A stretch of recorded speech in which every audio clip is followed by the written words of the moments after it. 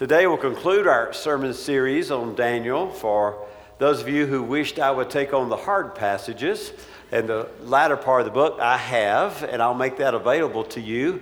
I've written sermon series throughout the book. I actually written a commentary on Daniel, and if you would like the commentary on the apocalyptic passages, if you'll just email me, I'll email you that commentary, and that we won't have to subject everybody to that discussion. But if you're interested, I've thought it through and don't mind telling you what I think. If you'll just email me, we'll get you the rest of the book of Daniel. Living in the lion's den, Daniel chapter 6.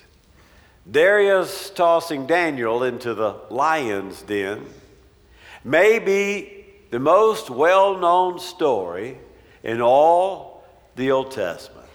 Even a toddler is able to tell the exciting story of the ferocious felines who were unable to devour Daniel because Daniel's God delivered him. Well, let's take a closer look at this well-loved narrative. Verses 1 to 3, Daniel's success. It seemed good to Darius to appoint 120 satraps over the kingdom, that they should be in charge of the whole kingdom, and over them 3 commissioners, of whom Daniel was one, that these satraps might be accountable to them, and the king might not suffer loss. Then this Daniel began distinguishing himself among the commissioners and satraps because he possessed an extraordinary spirit, and the king planned to appoint him over the entire kingdom.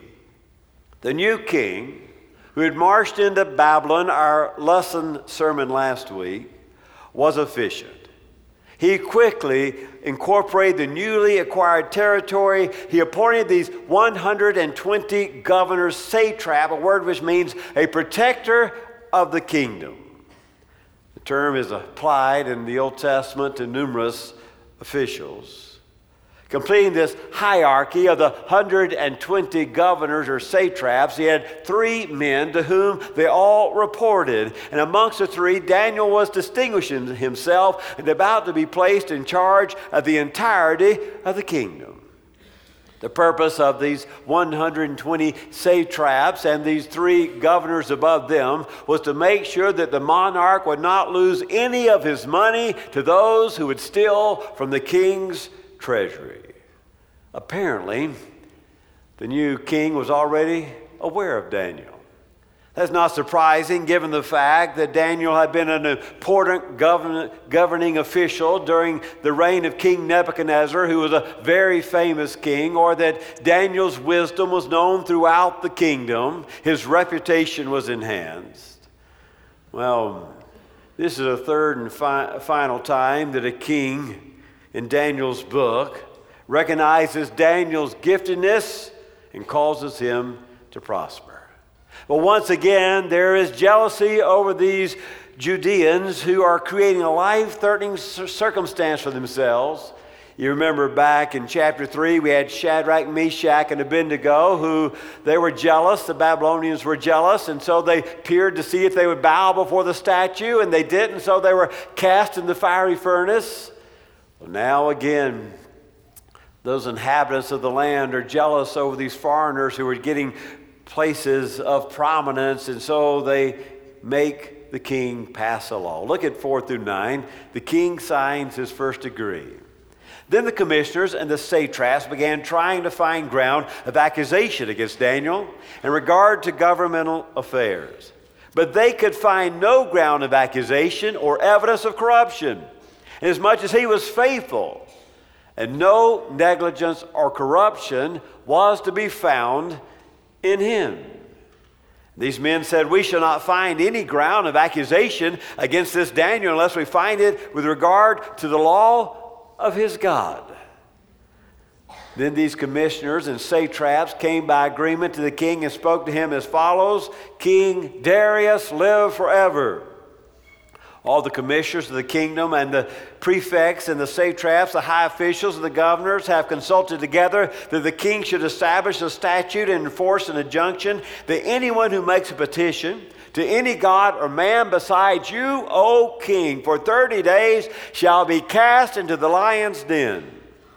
No king established the injunction and signed the document so that it may not be changed according to the law of the Medes and the Persians, that it may not be revoked. Therefore King Darius signed the document, that is, the injunction. Our hero's character is above and beyond reproach. The jealous manipulators have to look to Daniel's daily prayer life to find a possible area of accusation. Knowing Daniel's devotion, the other leaders correctly conclude that Daniel will deny the king's decrees before he ceases to worship the God that he adores. The envious entourage approaches the king as a group. Verse 6 should be translated this way. These commissioners and satraps came thronging before the king and spoke to him. There was a lot of pressure on the king. They thronged in there in the divine throne room, and they were putting pressure on the king. He didn't know what they were up to. He hadn't associated this with Daniel. It's a mob scene. It's a political push.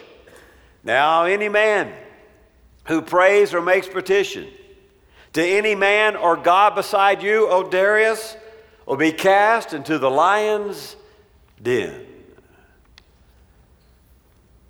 Well, during this 30-day period, no one could pray to any man. Now, why would you pray to a man? Because priests were in between the gods and the people, and you prayed to the priest would place it in front of the god.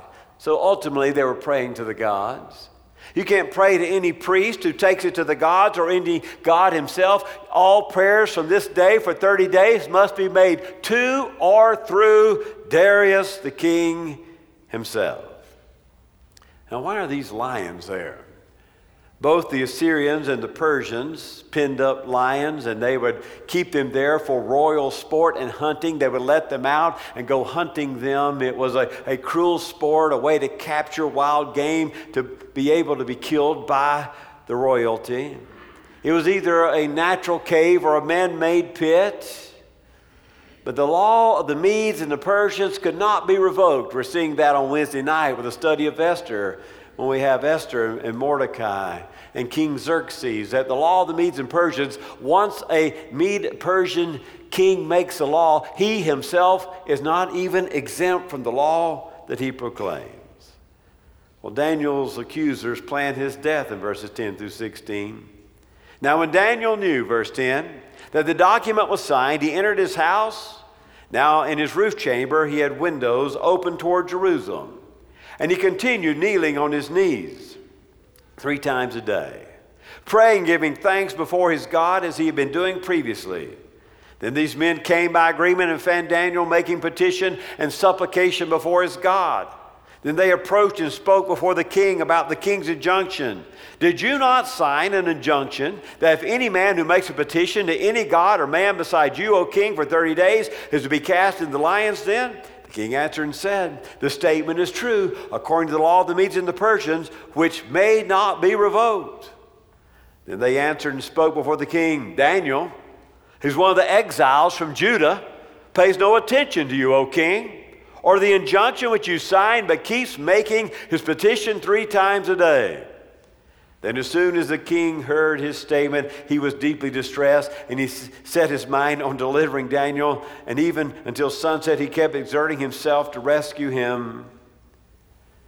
Then these men came by agreement to the king and said to the king, recognize, O king, that as the law of the Medes and the Persians, that no injunction or statute which the king establishes may be changed. Now the narrative shifts away from the court of the king and to Daniel's own house.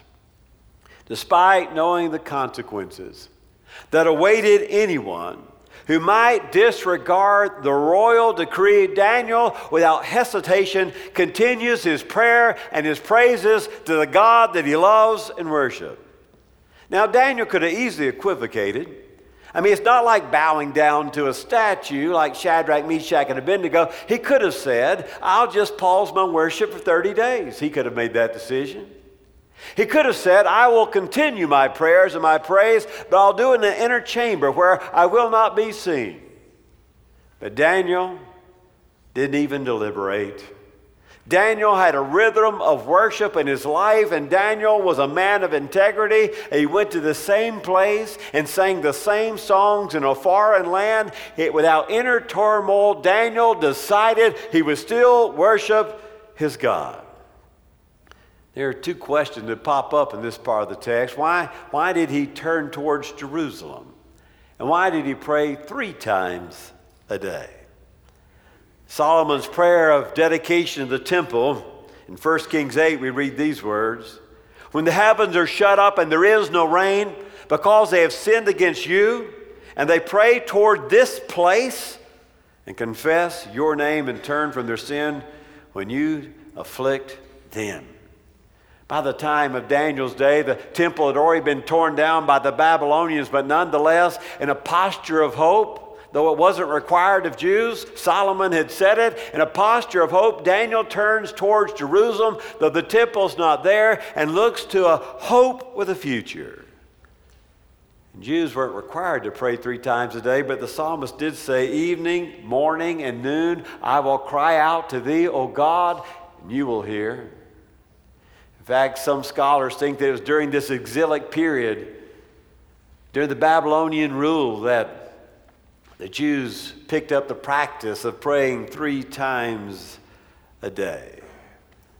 Well, knowing Daniel to faithfully be a monotheist, a worshiper of only one God, the conniving commissioners and the satraps found Daniel just as they expected. They could find nothing wrong with his books or his personal life, his accounting, his integrity. The only way we'll have to look to his worship to hold him guilty.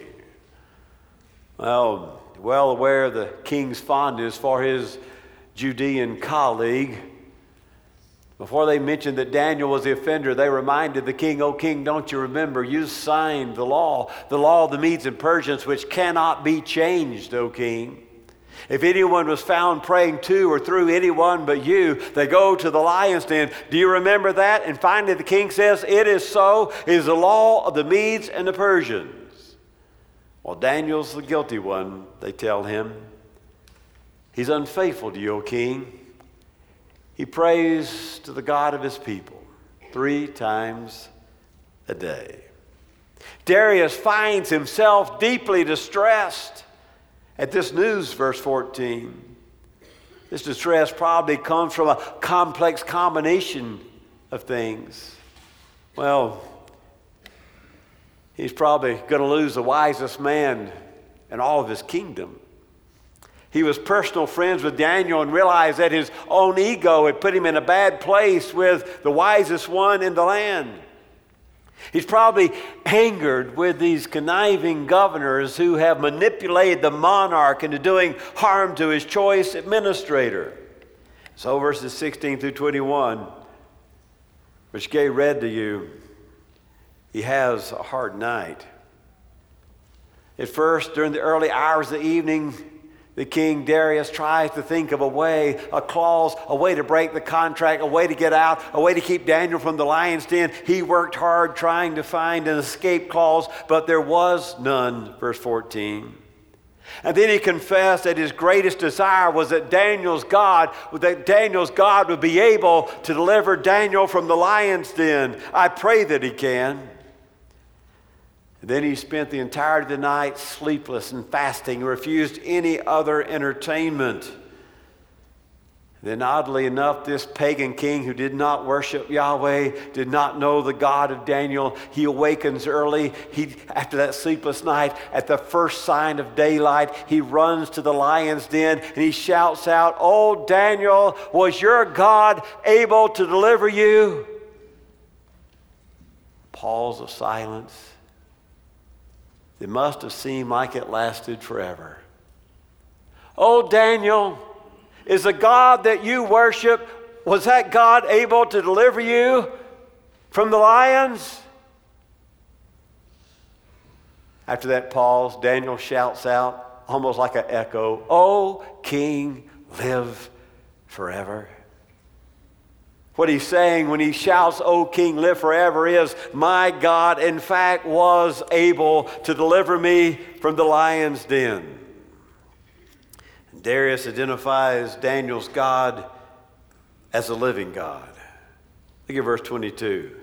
My God sent his angel and shut the lions' mouths. They've not harmed me as much as I was found innocent before him, and also toward you, O King. I have committed no crime. The king was very pleased and gave orders for Daniel to be taken up out of the lion's den. So Daniel was taken up out of the den, and no injury was found on him because he had trusted in his God. Daniel's delivery is described much like that of Shadrach, Meshach, and Abednego. There's angelic involvement. There's a divine creature that stops the mouths of the lions, like the creature that stopped the heat of the fire. In fact, Hebrews 11 has an interesting play on these two occurrences in Daniel. We read in Hebrews 11 that God's great heroes by faith conquered kingdoms, performed acts of righteousness, obtained promises, shut the mouths of lions, and quenched the power of fire, bringing together Daniel 6 and Daniel 3. In both the story of the fiery furnace and of the lion's den, there is angelic intervention for the faithful few who will trust God and refuse to give in to the ways of the pagan culture. There's this continual and striking testimony to Daniel's character. Verse 4, he's described as faithful. He's beyond negligence or corruption, verse 4.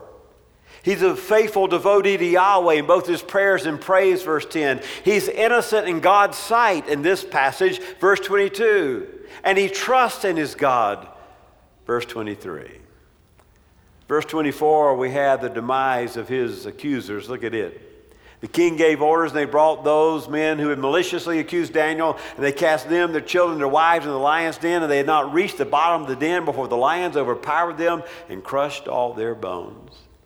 Those who have been seeking for the demise of Daniel, those who have manipulated the monarch, now find themselves part of the lion plan. Now, as Westerners, we like to think of individuality, but there's often times in Scripture where families are punished for the crimes of individuals, despite the fact that the prophets of God spoke against this, Jeremiah and Ezekiel. And the command comes not from Daniel, but rather from a pagan king who felt manipulated. Lest you think that it wasn't divine intervention, that the lions were well fed, or they were too old, or weren't hungry, or didn't care. You notice before they even hit the bottom of the pit, the lions pounce and devour Daniel's enemy. The story concludes with the king's praises, 25 through 28. Then Darius the king wrote to all the peoples, nations, and men of every language who were living in all the land, "May your peace abound. I make a decree that all the dominion of my kingdom men are to fear and tremble before the God of Daniel, for he is the living God." You remember in Daniel chapter 5, the pagan idols could not hear. He is the living God, enduring forever, and his kingdom is the one which will not be destroyed. His dominion will be forever. He delivers and rescues and performs signs and wonders in heaven and earth. Who has delivered Daniel from the power of the lions? So this Daniel enjoyed success. In the reign of Darius, I would translate it this way, in the reign of Darius, that is the reign of Cyrus the Persian. Two names, one man. The story of Daniel. Several things that jump out in this miraculous, angelic rescue. That even Daniel's enemies concluded that he was such a man of integrity that he was beyond reproach. That even Daniel's enemies testify he's such a man of integrity that he's beyond reproach. What would your enemies say about you? Would those that don't even like you have to say, you know, I don't care for her, but I'll tell you this, she's a woman of integrity. You know, I don't like him. His personality is not my cup of tea, but I'll tell you this. He lives his life as a man of his word. would your enemies, would your competitors, would your foes have to join your friends in saying that you're a person who lives a life of integrity according to God's word? There's a second thing I noticed. The worshiping God was part of Daniel's DNA. No matter the law, the Medes and the Persians, no matter the declaration of the lion's den, Daniel was going to be faithful in worshiping his God. He didn't blink. He didn't equivocate. He didn't even think about it. Daniel went to the same place, saying the same prayers, singing the same praises. Worship was part of the DNA of Daniel. How about you? Are you in God's house so faithfully and rhythmically that when you miss, doesn't feel right, doesn't seem right? Because worship is part of your rhythm of your life.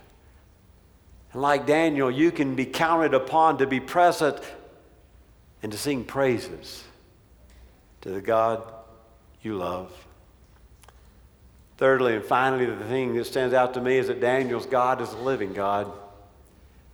Throughout the Old Testament, we had this emphasis that God hears the cries of his people, that he is a living God, a powerful God. He's able to hear and respond to the cries and the prayers of his people. Not like the pagan gods made of wood and metal. And even this pagan king who worshiped the idols has to declare that Yahweh, the God of Daniel, the God that delivers from the lion's den, is a living and true God. Do you realize today that you worship a living and true God who hears your prayers, who cares about your pleas, and responds to the cries of his people? Let's pray.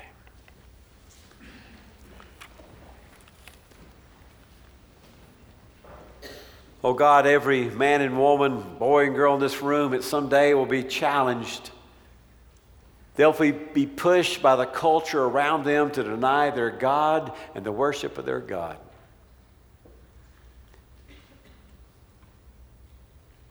They'll be tempted to equivocate, to vacillate, to walk away from the way and the Word of God. I pray today that we all dare to be like Daniel,